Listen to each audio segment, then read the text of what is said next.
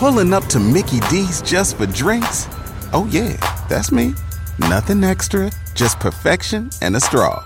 Coming in hot for the coldest cups on the block.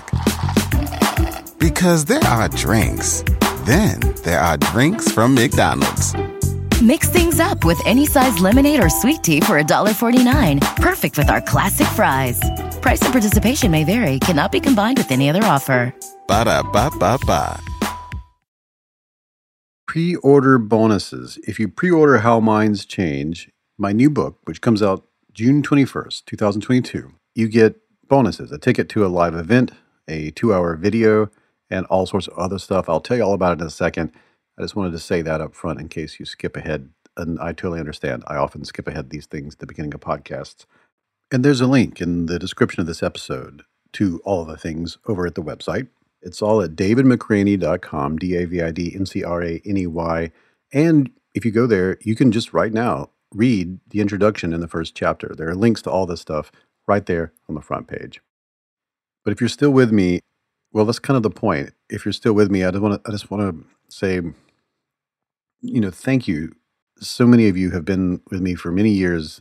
People who are listening to this podcast, I've met many of you in person. I've spoken to you over social media, email, stuff like that. And I can never express adequately in words how much I appreciate all of your support.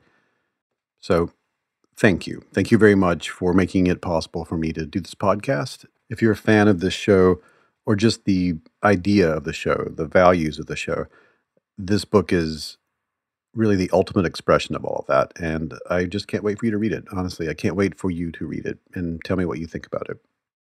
The reason you probably hear authors talk about pre-ordering all the time is that in that world, the world of book publishing, pre-orders are huge. They're so important because it's the biggest way to support an author, because the first week sales determine everything. They determine what lists it goes on. They determine if bookstores decide where they're going to get it, for one thing, and also where they're going to put it in the store. Airports, all of it. Those first week sales are huge, and pre-orders all get lumped into those first week sales. So pre-order bonuses are something I thought I would like to offer if I was going to ask you to do this. If you've pre-ordered it already, or you're going to, and that includes the audiobook, which I read out loud into a microphone in New Orleans about 2 weeks ago, then you will get a ticket to a live event, a workshop, and a live Q&A with me. It's exclusive, only to people who pre-order the book. You'll also get exclusive access to a nearly 2-hour video of a roundtable discussion with 5 persuasion experts from the book, moderated by me, which you can watch right now. And you can get that ticket right now by heading to davidmcraney.com. That's DavidMcraney. Click on the link for all the pre-order bonuses. And you can download a free discussion guide with tips on how to have better conversations. All right, I promise the next time I tell you about all this, it won't be as long. I just wanted to say it that way this time.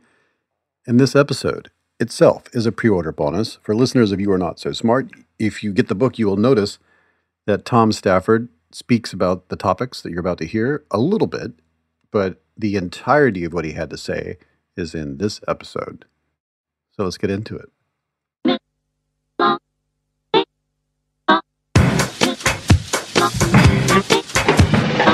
On down into the middle of the party center. In the cool of the happy, they went quiet. After them talking about the power of the gospel. In the cool of the happy, they went quiet. Welcome to the You Are Not So Smart podcast, episode 234.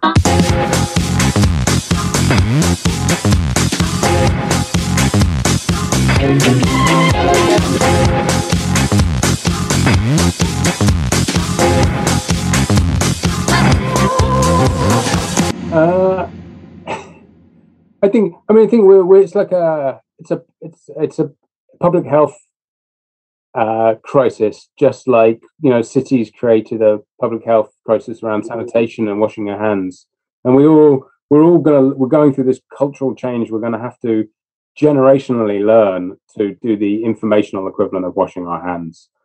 But like germs, misinformation was always out there, and the truth has always been hard to come by. That is the voice of Dr. Tom Stafford, a psychologist at the University of Sheffield. And in this episode, we will hear all about some recent research he has conducted, which sheds new light on how we might be able to use science to update the way we create online gathering places so we can get the most out of our natural evolved tendencies and abilities to argue and disagree and deliberate, instead of spiraling ever deeper into polarized, dead-end debates.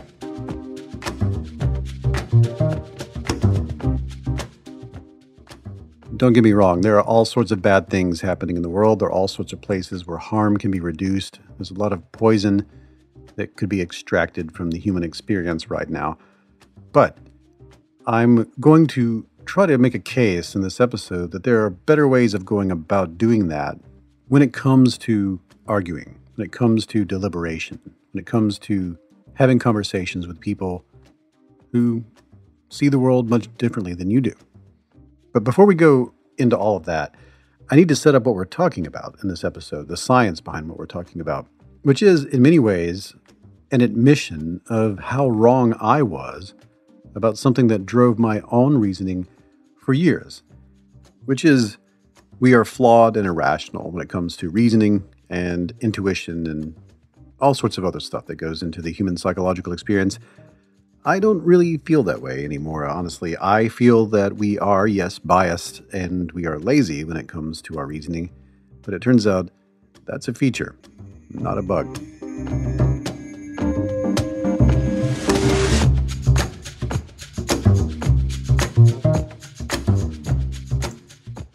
In psychological research, especially psychological research into human reasoning, over the years, a few standards have emerged, a few reliable go-to testing tools that seem to really deliver to scientists tools they can use to conduct all sorts of experiments into human cognition. One of those, sort of the gold standard, one I've mentioned several times in the show because I love it so much, is the cognitive reflection test. And this is the most famous question from that test. A bat and a ball costs $1.10 in total. The bat costs $1 more than the ball. How much does the ball cost? Now, if you've never heard this before, let me ask it one more time so you can really try to work it out. A bat and a ball cost $1.10 in total. The bat costs $1 more than the ball. How much does the ball cost? You may have heard this before. It's a very popular question from the test.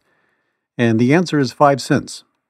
The intuitive answer is 10 cents, of course, and a large percentage of people tend to answer with that because the laziest, most confirmation biased, go with your gut way to look at this question is to see the phrase, the bat costs $1 more, and interpret that as the bat costs $1, therefore the ball must cost 10 cents. But the correct answer is 5 cents because the total must add up to $1.10, and $1 more than 5 cents is $1.05. However, 5 cents plus $1.05 is $1.10. This question, which was popularized in Daniel Kahneman's best-selling book, Thinking Fast and Slow, is one of many on the cognitive reflection task. And they're all like this. And for a long time, especially in the late 2000s and early 2010s, I and a lot of other science writers and science communicators and authors and YouTubers and podcasters and so on have used examples like these to demonstrate the flawed and irrational nature of human reasoning, which is an easy argument to make when you fail so often to convince other people that your way of seeing the world is valid, that your thoughts, feelings, and behaviors are reasonable, that the facts of the matter are indeed facts. But recent research suggests all of this frustration might not be with the actual process of reasoning itself so much as it is the context in which we employ that reasoning. It turns out in that framing, all of this is quite rational, which is why Tom Stafford has so much to say about this fascination with irrationality. The idea of irrationality smuggles in a standard, the standard of rationality. And so whether we're irrational and how irrational we appear depends on what we preconceive rationality to be. So, are we succeeding? Are we failing? Well, we're smarter than monkeys, but we obviously still make pretty terrible mistakes. And so, based on what you expect from human reason, what your standard is against which you measure us, you can see it, as we were succeeding or failing. So you get that kind of figure out ground reversal.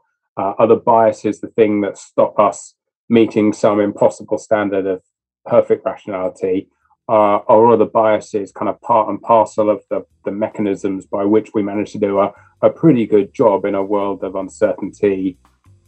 Where we pull out, we cobble together some pretty good solutions. When we don't have enough time or enough information or enough certainty to make great choices.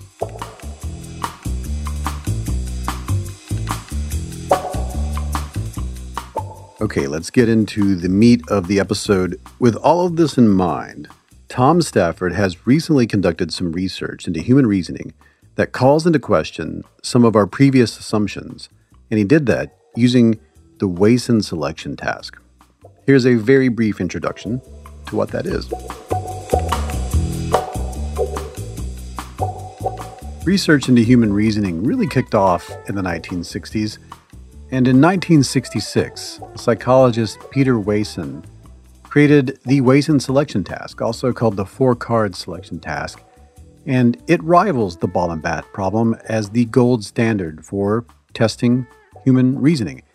In fact, it's one of the most reliable tests of human reasoning, and here's Dr. Stafford explaining it.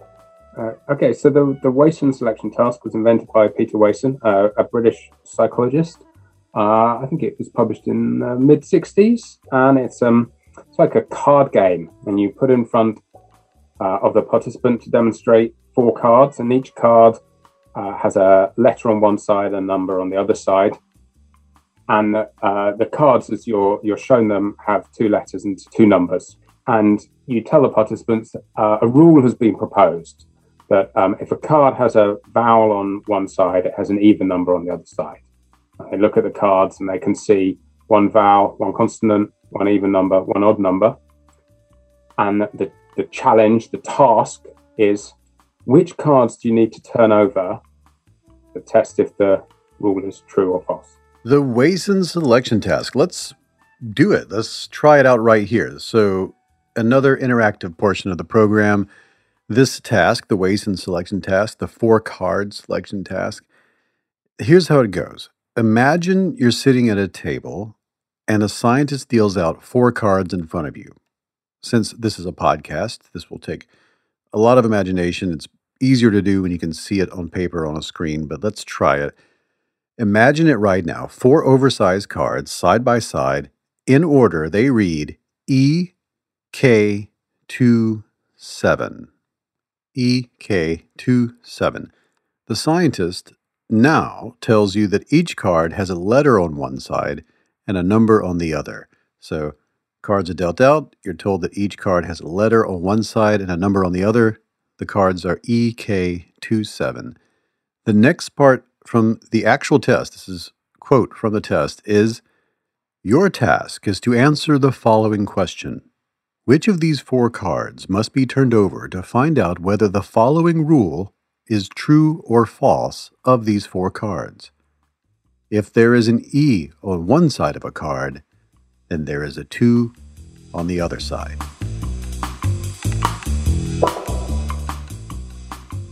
EK27. Which of the 4 cards would you need to turn over to determine if the rule is true or false? And the rule is, if there is an E on one side of a card, then there's a 2 on the other side.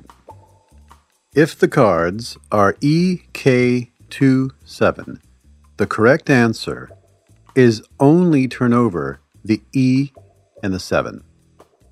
Turning over the K or the 2 will reveal nothing that's going to help you.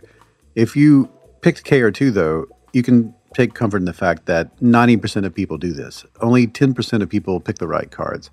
And the reason is, and there's many hypotheses for this, but the overwhelming assumption here is that this is because this is a task that requires falsification, or in other words, it requires disconfirmation of your intuition. And that's the whole point of the scientific method. Disconfirmation leads to the truth more reliably than confirmation. Confirmation often tells you very little, and in the worst cases, it seems to solidify a lot of incorrect assumptions. Lots of people, including myself, for years have used the Wason selection task to demonstrate how flawed our reasoning and intuition is, how irrational and, in a word, bad we can be when it comes to simple logic tasks like this. And if we're bad at simple logic, a lot of the writing about this says you can imagine how bad we might be at much more complex things that require much more robust reasoning and intuition and logic, which is most of the things that we do. The only problem with all of this is that a lot of this research was conducted on individuals. And a lot of the books about human reasoning, a lot of the hot takes about human reasoning, a lot of the research in human reasoning is focused on what a person does when they're in isolation. And all of that evidence is still meaningful. Those books are still informative, where the ideas presented have survived all the replication and scrutiny over the last few decades. That stuff is great, but it's mostly focused on what people do when they're alone, because that's a common way to do psychological research on subjects. But the latest research suggests that when you test people in isolation, you get different results than if you test them in groups where they can discuss, argue, communicate, deliberate among each other. When it comes to the cognitive reflection test, reasoning alone, 83% of people who have taken this test under laboratory conditions answer at least one of the problems incorrectly, and a third get all of them wrong.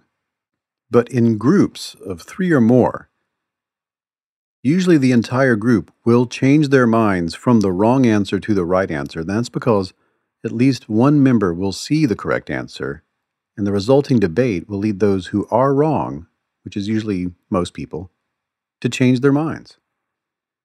So what seems to be happening here, and there's great research behind it, is that we use one cognitive system for producing reasons and arguments and propositions, and we use another cognitive system for the evaluation of other people's reasons and arguments and propositions. That's because we evolved to produce biased and lazy arguments from our unique perspectives and then offload the cognitive labor of evaluating those arguments to group discussions, where everyone's arguments can be picked apart for poor reasoning and reassembled with everyone's bits of good reasoning once articulated, once presented, combined, all into a cohesive plan of action, and over time, it can become an agreed-upon worldview that itself can evolve each time we meet up to deliberate and trade arguments. And though it can feel like that's what we're doing online, most of the places we currently gather make it much easier to produce arguments in isolation than they do to evaluate them in groups. But that should be fixable. Because as ultra-social primates with the power of language, one of our greatest strengths is group-based problem-solving, group-based planning. So we evolved the ability to argue, debate, deliberate, and communicate with consensus as the goal, whether the aim is to figure out where to go to dinner or whether to change a law. And we're really good at banging our heads together in this way. It's just that we're better at it in some contexts than we are in others. So maybe we could get our online context to sync up with all of this. It should work. It should work. Because if you get people in a group, face-to-face, talking to one another, we often enter what Tom Stafford calls the truth wins scenario. People who perform the Wason selection task in groups will go from mostly wrong as a group to mostly correct through that process. But yeah, as we've covered many times on this show, alone in isolation, we can be pretty bad at these things. And as cognitive psychologist Hugo Mercier told me, if you assumed human reasoning was a tool for individual cognition, it would seem really flawed. But if you look at it as a tool for group-based reasoning, in his words, it all makes sense. And as he put it, quote, "It's quite inspiring and sort of beautiful in a way."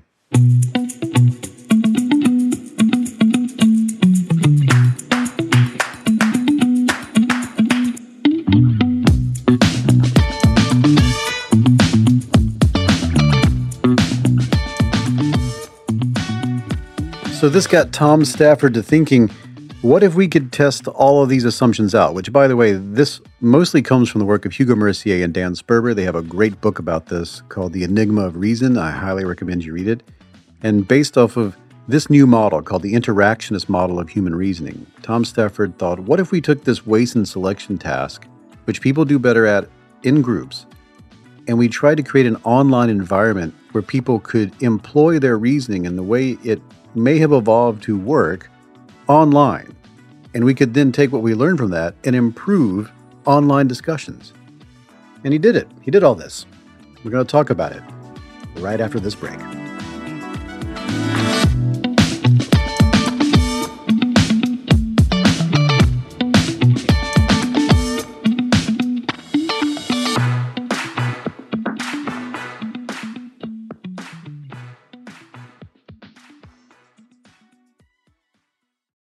This show is sponsored by BetterHelp, and I'm very proud to have BetterHelp as a sponsor. I was using BetterHelp before they became a sponsor, and I was very excited to learn that they wanted to sponsor this program. I have recommended BetterHelp to people.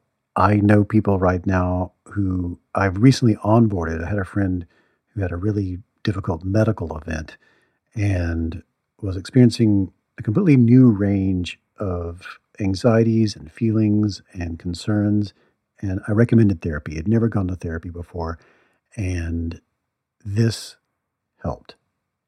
Now, a lot of us spend our lives wishing we had more time. And the question is, time for what? If our time was unlimited, how would you use it? And the best way to squeeze that special thing into your schedule is to know, what is that special thing? What is important to you? What is that thing that deserves to take that slot, that precious time? How do you make that a priority? Therapy can help you find what matters to you so you can do more of it. And if you're thinking of starting therapy, I really recommend giving BetterHelp a try. It's entirely online. It's designed to be convenient, flexible, suited to your schedule. Just fill out a brief questionnaire and you will get matched with a licensed therapist, and you can switch therapists at any time for no additional charge. You can do that several times and really lock in with a therapist that is able to generate with you that dynamic that's so important. I believe you should be in therapy. I believe everyone should be in therapy for a period of time at least in their lives to sort this out. What's important to you? How do you make it work? And you can learn to make time for what makes you happy with BetterHelp. Visit betterhelp.com/YANSS today to get 10% off your first month. That's betterhelp.com/YANSS.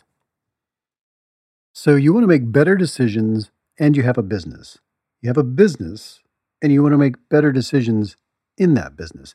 You need some sort of key performance indicators, a system for measuring what you're up to, what you're doing, measurable values that demonstrate how effectively your company is achieving your key business objectives. That's a KPI. And I have a recommendation for you.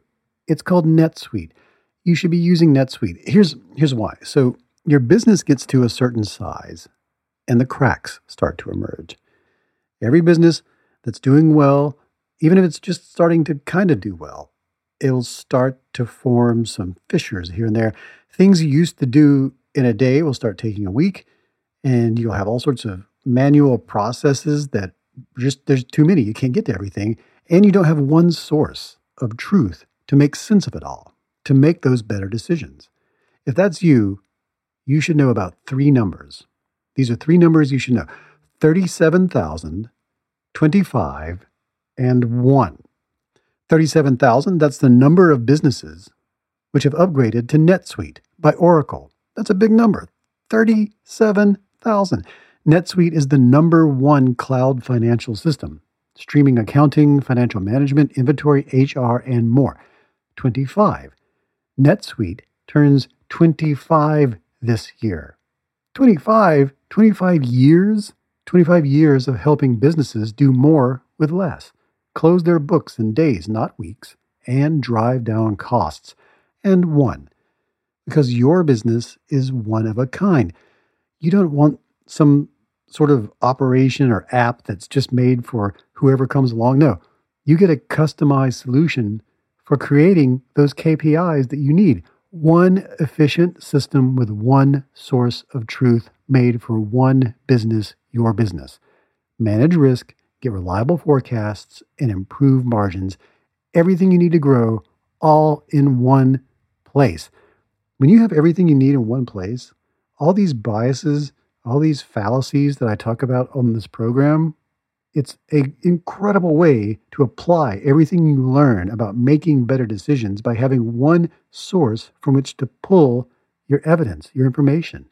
Right now, you can download NetSuite's popular KPI checklist designed to give you consistently excellent performance for nothing, absolutely free. You just go to netsuite.com/notsosmart.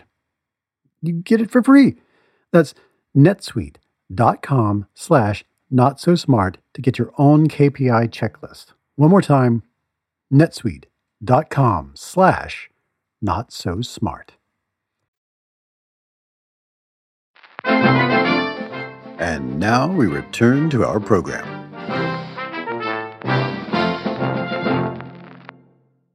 And this research uses one of the go-tos that used to be one of my go-tos in the waste and selection task, which is a great way to show how, depending on how you're framing the argument, how dumb we are, or how irrational we are, how illogical or bad at probabilities we are. And I don't want to step on anything you're going to say, but so let me just start by saying, what is this research and how did it get put together and who was involved and everything like that? This is work led by Georgi Karadazov at Cambridge. He's a PhD student. He's working with Andreas Vlachos, who's in computer science there and a natural language processing expert. And I'm on the supervisory team as the psychology expertise, notional expertise. And the where this jumps off is this kind of central role that the waste and selection task has in the psychology of reason. But what makes it so beautifully illustrative of certain things is that about 90% of people get it wrong. And it doesn't matter the wording. It doesn't matter if you put incentives into it. It also doesn't matter if you're asking doctors, lawyers, or scientists. Tends to be pretty standard, very high rate of error here. Am I right about that? Absolutely. I think you can do some things with the wording to make it easier or harder. But in general, people get it wrong. And not only do they get it wrong, but they get it wrong in a particular way.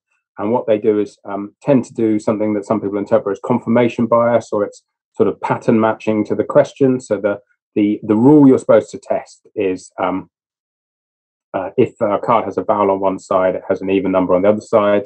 And often people think you need to turn over the card showing the vowel and the card showing the even number. And that is a mistake because, and this is,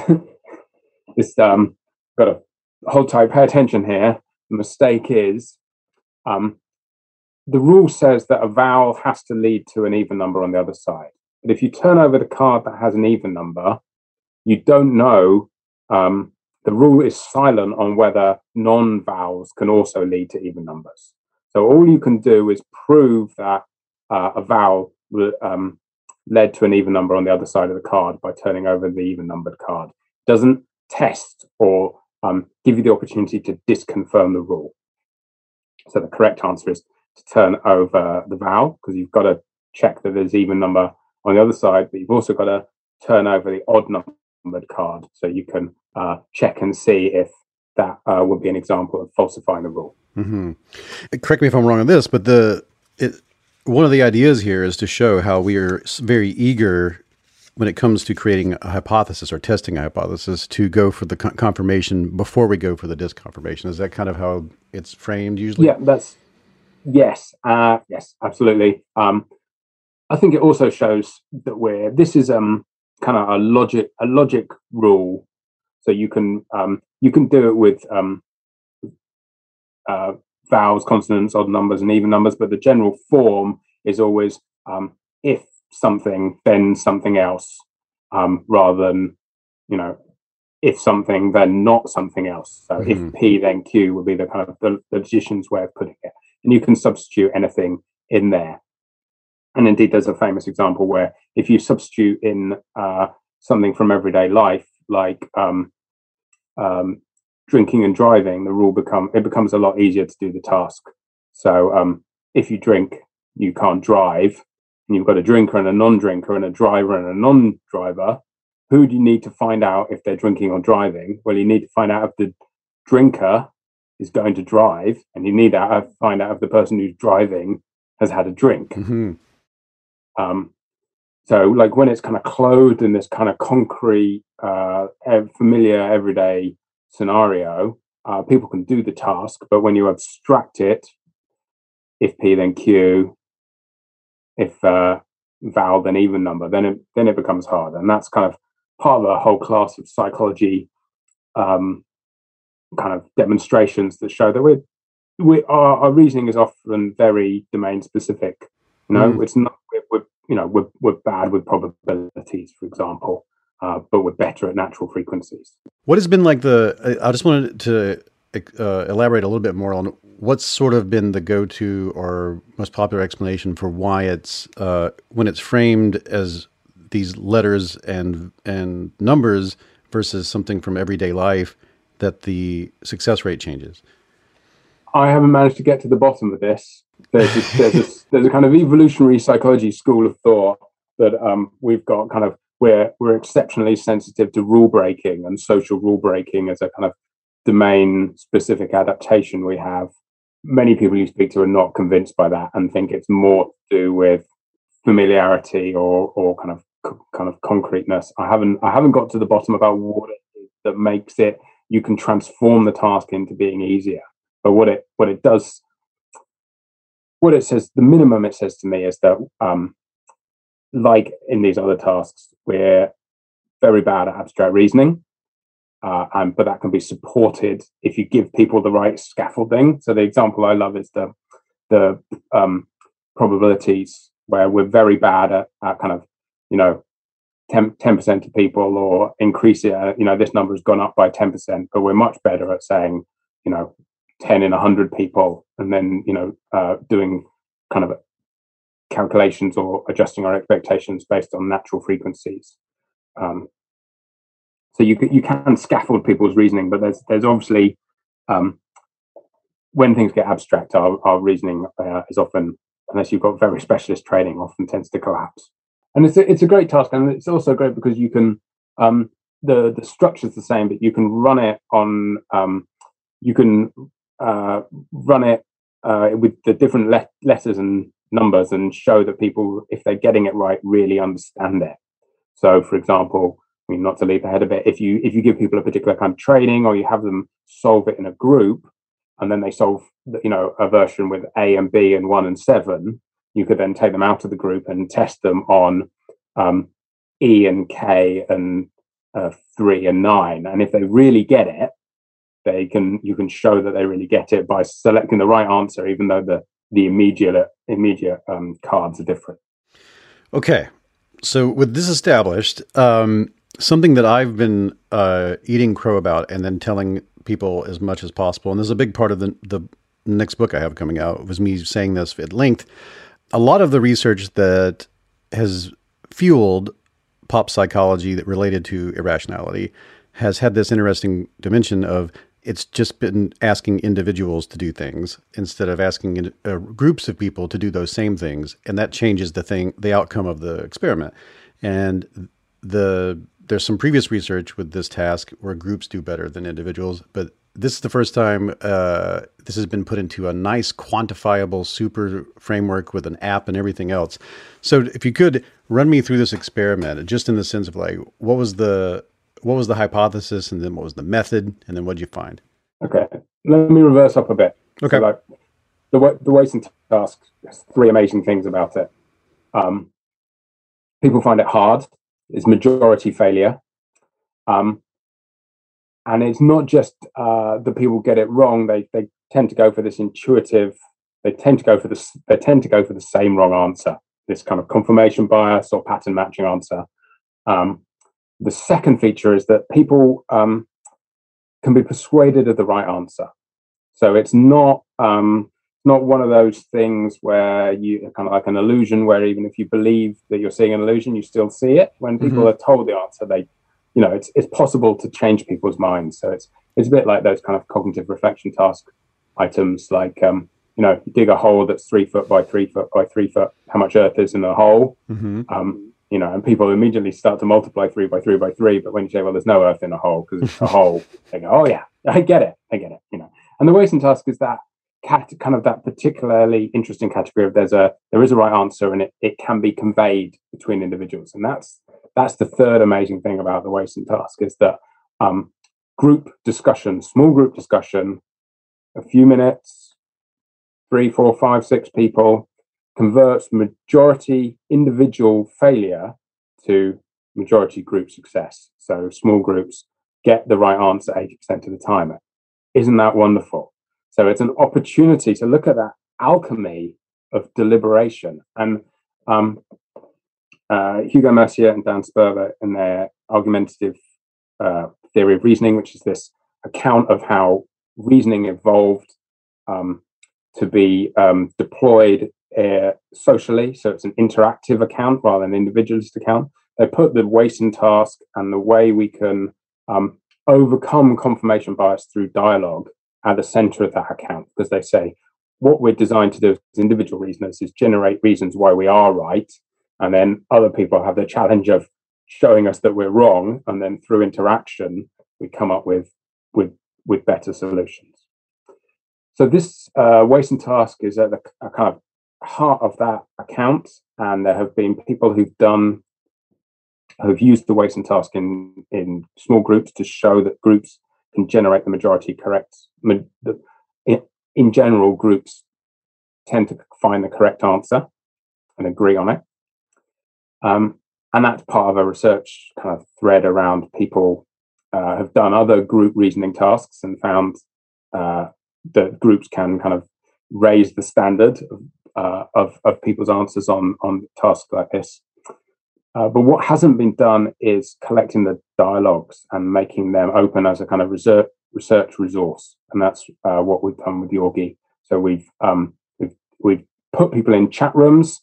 We're all using internet chat a lot more. It's not unusual for that to be a place where discussion happens, whether it's by email or on Slack or whatever.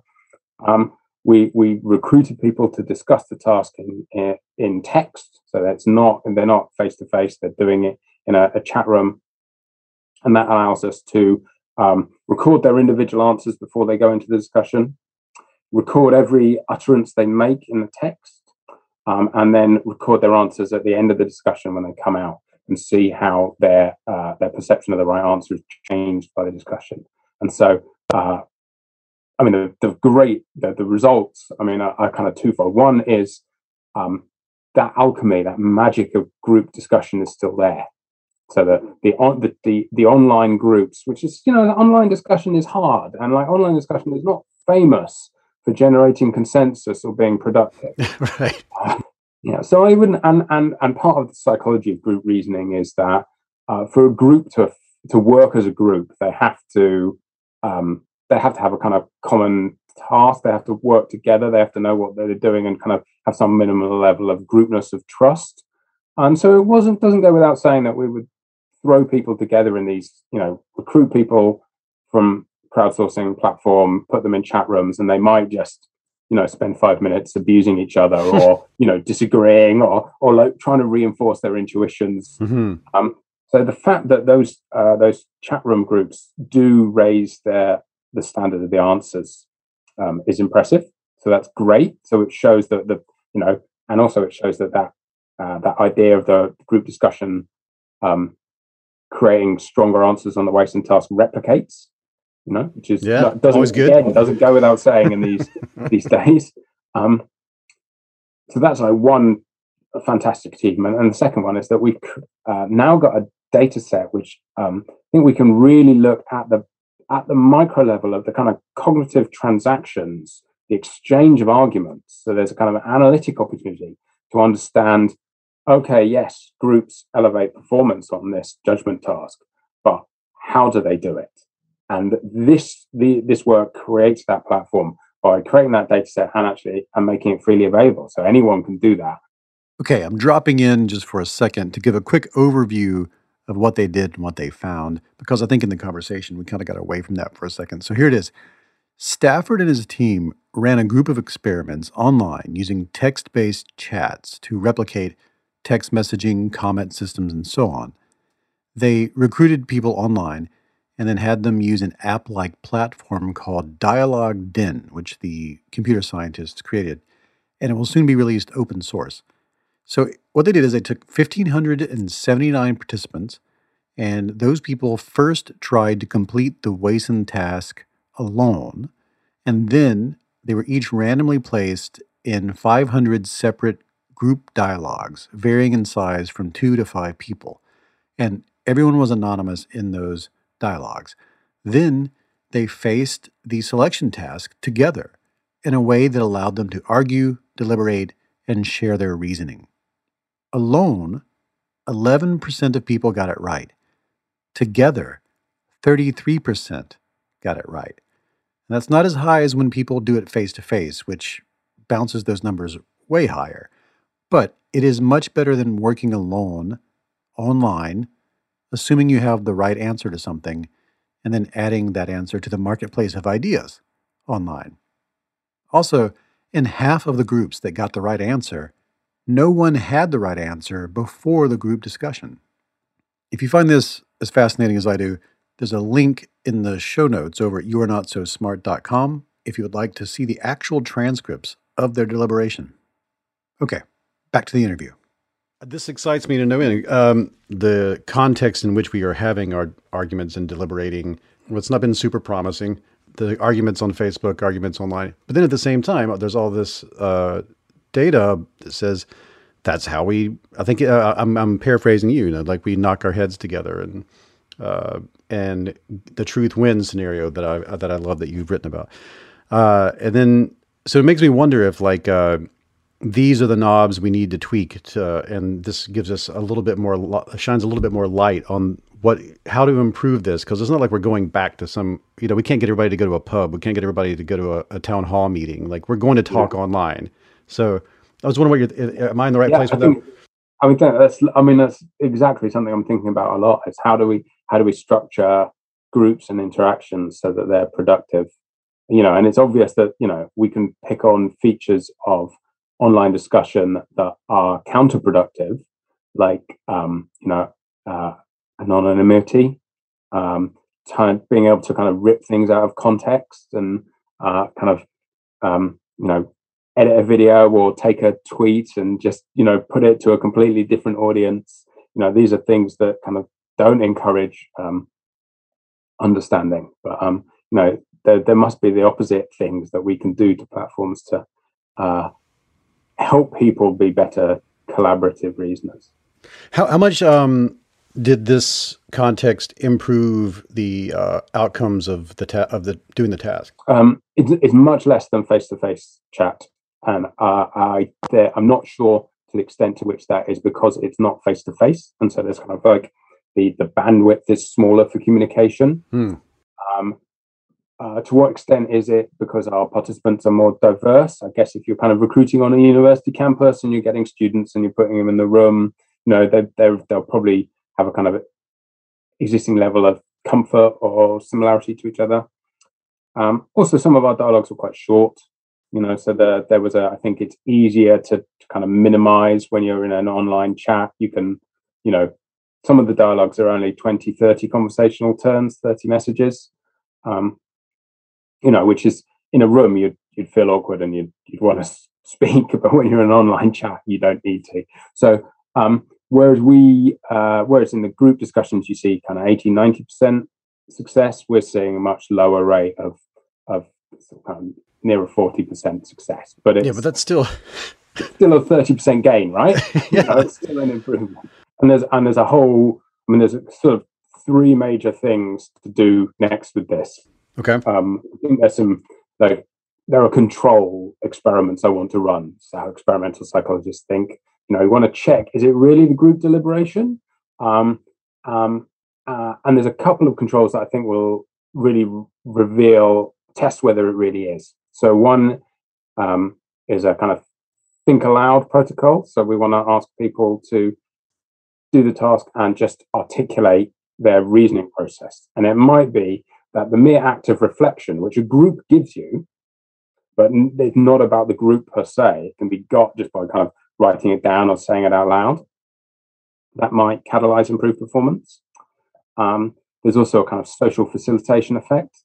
So when you're trying to give your reasons in front of a group, just imagining an audience might raise your game. So those are kind of control conditions I want to run, because I think they'll be good tests. And that doesn't mean that group discussion isn't useless, because you get those things for free as part of a group discussion. But it helps us understand the kind of anatomy of how these effects work, kind of cognitively. Why does group discussion facilitate performance? Second kind of thing I want to do is I want to do this with different tasks. So the waiting task is really interesting. It's got this lure. It's got this like compelling, intuitive, but wrong answer. So it would be nice to do it with other tasks that have intuitive answers, like often like moral dilemmas or trolley problems seem like a kind of good thing that would be fun to look at. But also kind of more, maybe kind of also as a contrast case, cold, kind of, more kind of calculation style problems that that are just hard, so kind of the kind of cognitive reflection test items maybe are less emotionally or morally distracting, but they still have intuitive and wrong answers. And then there's some sort of like brain teasers where it's just difficult to get the right answer, even if you're not pulled to the wrong answer. So I think that's important to establish the kind of generality of the effect. And then the third thing, which I am doing right now, as in literally that's what I've been doing today, is looking at the kind of transaction level about what predicts more successful groups.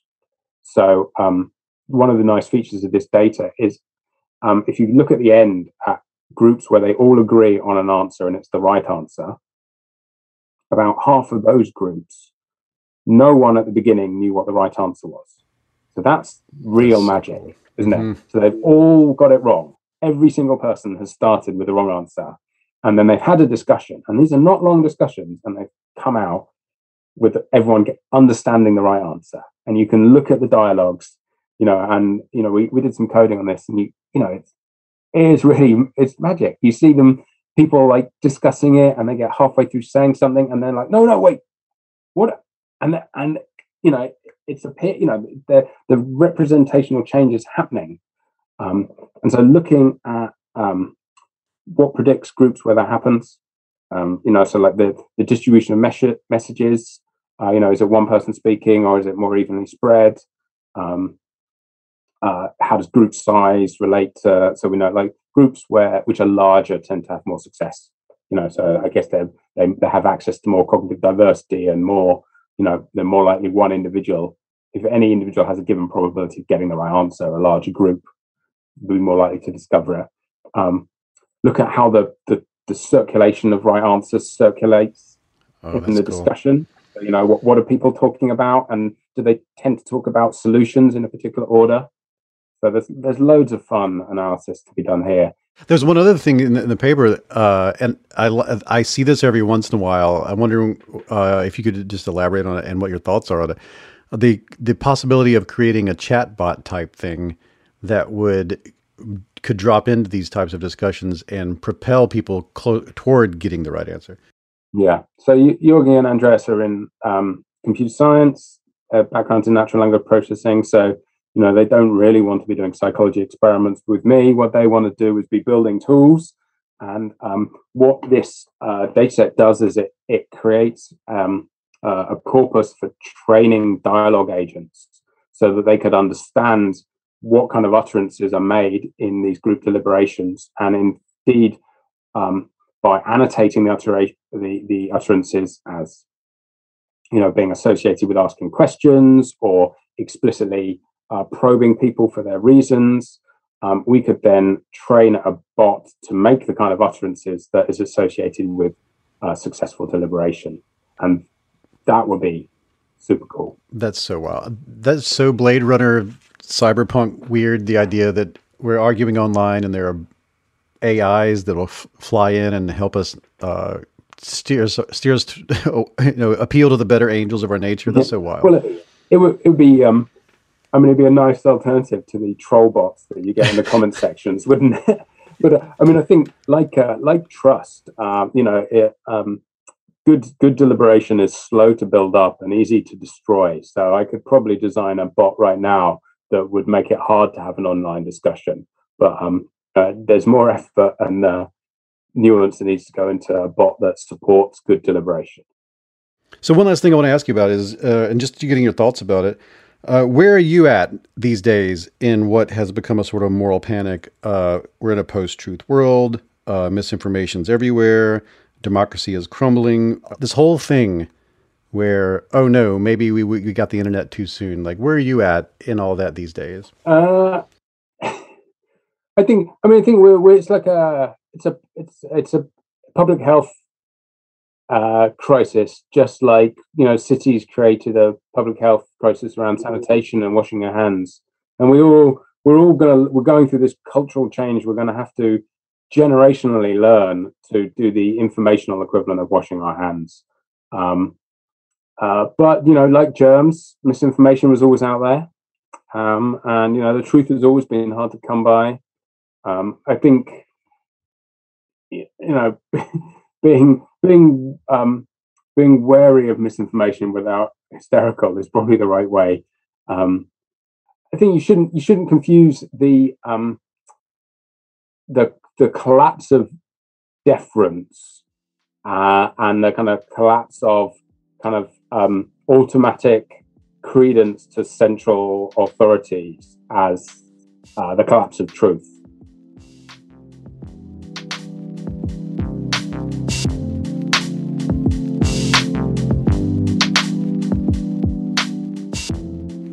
Thank you so much, Tom. It's always a pleasure to have you tell me how I'm wrong about things and set me straight. I love all your research, and I really appreciate coming on the show. Okay, well, it's been a pleasure. I'm flattered to be asked, and I will continue to enjoy listening to all your shows.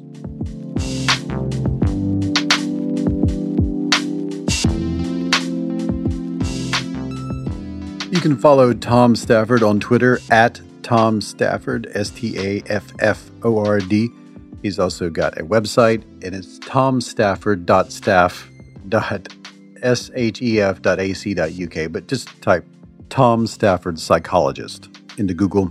You'll find all of his stuff. Pre-order How Minds Change by going to davidmcraney.com. You get all sorts of bonus stuff. At the beginning of the episode, we went through all that. And this concludes this episode of the You Are Not So Smart podcast. If you would like to find links to everything we talked about, head to youarenotsosmart.com. For the past episodes, go to Stitcher, SoundCloud, iTunes, Omni, Spotify, Audible, Amazon, or youarenotsosmart.com. Follow me on Twitter at David McRaney. Follow the show at Not Smart Blog. There's a link in the show notes for pre-ordering the book, and you can also go to places like Facebook/YouAreNotSoSmart to join conversations about everything. And if you'd like to support this operation, help make it better, help pay for transcription and other services, go to patreon.com/YouAreNotSoSmart. Pitching in at any amount will get you the show ad-free, but the higher amounts will get you posters, t-shirts, signed books, and other stuff. The opening music is Clash by Caravan Palace. And above all, if you really just want to support the show in the easiest way possible, just tell everybody you know about it in some way or another, especially on social media. And check back in about 2 weeks for a fresh new episode.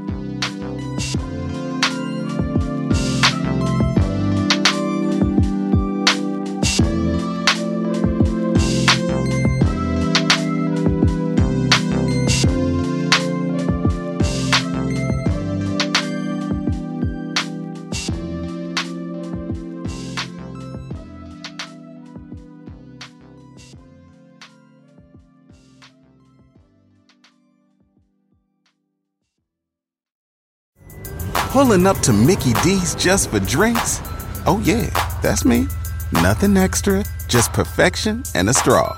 Coming in hot for the coldest cups on the block. Because there are drinks. Then there are drinks from McDonald's. Mix things up with any size lemonade or sweet tea for $1.49. Perfect with our classic fries. Price and participation may vary. Cannot be combined with any other offer. Ba-da-ba-ba-ba.